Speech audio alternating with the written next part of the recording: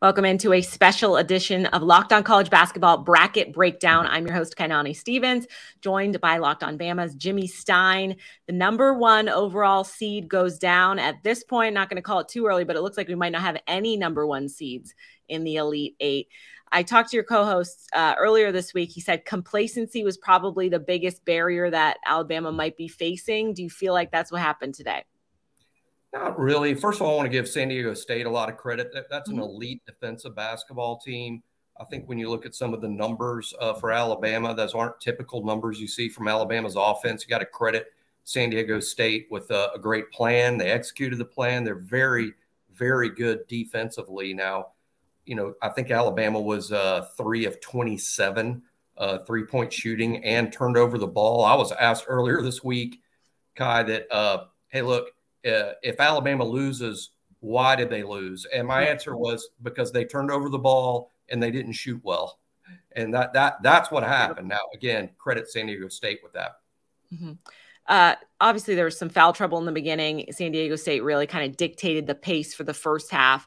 Alabama came out, felt like the tides had turned a little bit right after halftime. Why weren't they able to continue to do that? Did San Diego State adjust to them, or did you feel like they just weren't hitting shots at that point? I think not hitting shots. And, it's not – Brandon Miller has a groin issue. Mm-hmm. And Nate Oates said before the game on the broadcast he was around 80%. Mm-hmm. I think when you look back in Alabama's 3 NCAA tournament games, Brandon Miller, who may be the best player in the country or certainly on the short list, certainly the best freshman, Brandon Miller had 0 points against Texas A&M Corpus Christi in the opener. Mm-hmm. I think he was 3 of 19 shooting in this game. Mm-hmm. That has to be 2 of the 3 worst offensive games of the year from Brandon. Maybe it's the groin. Maybe he just wasn't shooting it well. Maybe it's San Diego State. But when you're number one seed and your best player basically plays 2 of his worst games of the year in the NCAA tournament, it could be a short stay for you. I do think Miller's lack of consistency in scoring hurt. And Javon Quinterly, who had been outstanding getting Alabama to this point, Quinterly also very poor tonight. Just wasn't his night. Didn't shoot it well. Turned it over too many times. Had a couple of frustration fouls. And hey, your best players have to play their best in the biggest games, and that just didn't happen for Alabama tonight. You touched on it a little bit. San Diego State really looked like they were frustrating them. Like it looked like they were just getting mad about certain things and kind of letting that get in their heads and get out of their own game. Were you surprised that they were able to do that so successfully against a team that's had so much success? Yeah, big time. Because Alabama, one of their great traits has been poised. A team that didn't get rattled very much seemed very rattled. Maybe it was the stage. One thing, again, I probably didn't take into account enough. It really stood out to me just when TBS showed the opening, the starting lineups. And it reminded me how veteran the San Diego State team is. I think they had 4 seniors and a junior in their starting lineup. Alabama starts Brandon Miller, a freshman, Noah Clowney, a freshman. Rylan Griffin and Jaden Bradley are critical players off the bench. Freshman. Charles Bediako, the center, a second-year player. Mark Sears, he's a junior, but he's a transfer from the MAC, from Ohio University. He hasn't played a lot of games on big stages. I think Alabama's inexperience, which hadn't been a problem, seemed to maybe be a big problem at the end. They were rattled. And again, I credit San Diego State's defense for that. How do you feel Nate Oates did with the situation? Obviously, Brandon Miller had the foul problems, chose to play him, which was probably the right move, I think, was the right move. But then, Brandon Miller did struggle, kind of didn't want to pick up that third foul. And then towards the end, when they were choosing to foul, like the ways they were trying to do, was there any coaching things that you thought maybe Nate could have done differently, or just kind of looking back on it? Yeah, looking back on it, the Monday morning quarterback part of it, maybe some timeouts. San Diego State had a couple of really nice runs. I think it was even 27-11 at that point. Alabama only called 1 timeout throughout that whole stretch. Maybe some additional timeouts to reset, calm down the guys. Again, they sort of lost their poise, and that hadn't been something we had seen all year long. But, San Diego State is a good team.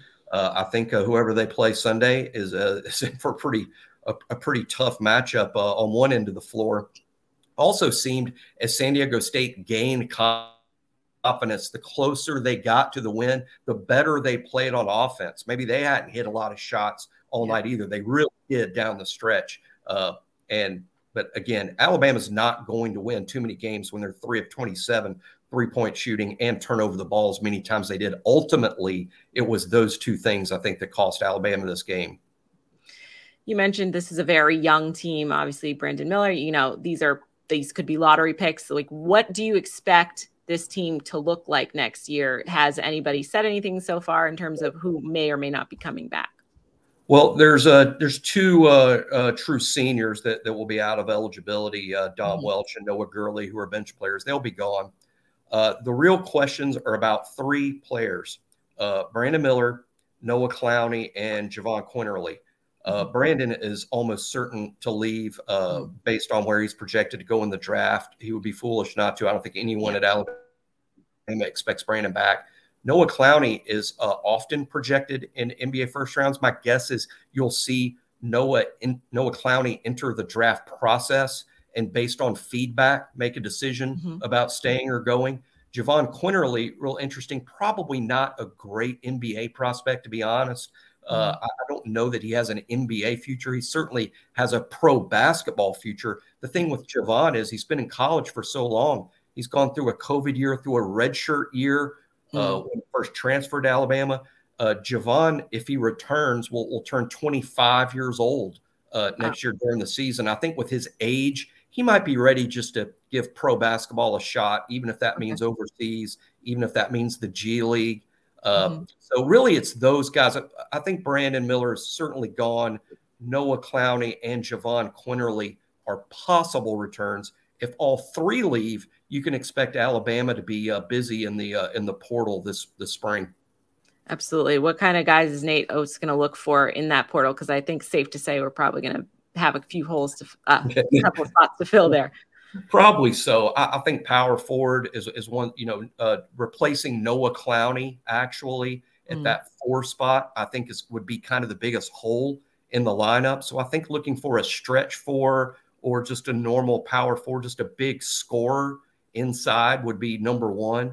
And number 2, just kind of a best available player if they need 2 guys. And they might, if JQ and Clowney and Miller all leave, they'll need 2 from the portal at the least. And that's assuming everyone else comes back. But that's the feeling as of today. Alabama losing 2 coaches, though, 2 assistant coaches. Charlie Henry, he's going to be the new head coach at Georgia Southern. Brian Hodgson's going to be the new head coach at Arkansas State. Sometimes you see bench players leave with an assistant where they know they'll be kind of the guy at the new place. That's something that could happen, but I don't anticipate it happening. All right, Jimmy, thank you for joining us. We know you'll have more on Locked On Bama in terms of the end of the season for them. Locked On College Basketball has everything else for you, including all these bracket breakdowns, and all of this is a part of the Locked On Podcast Network, your team every day.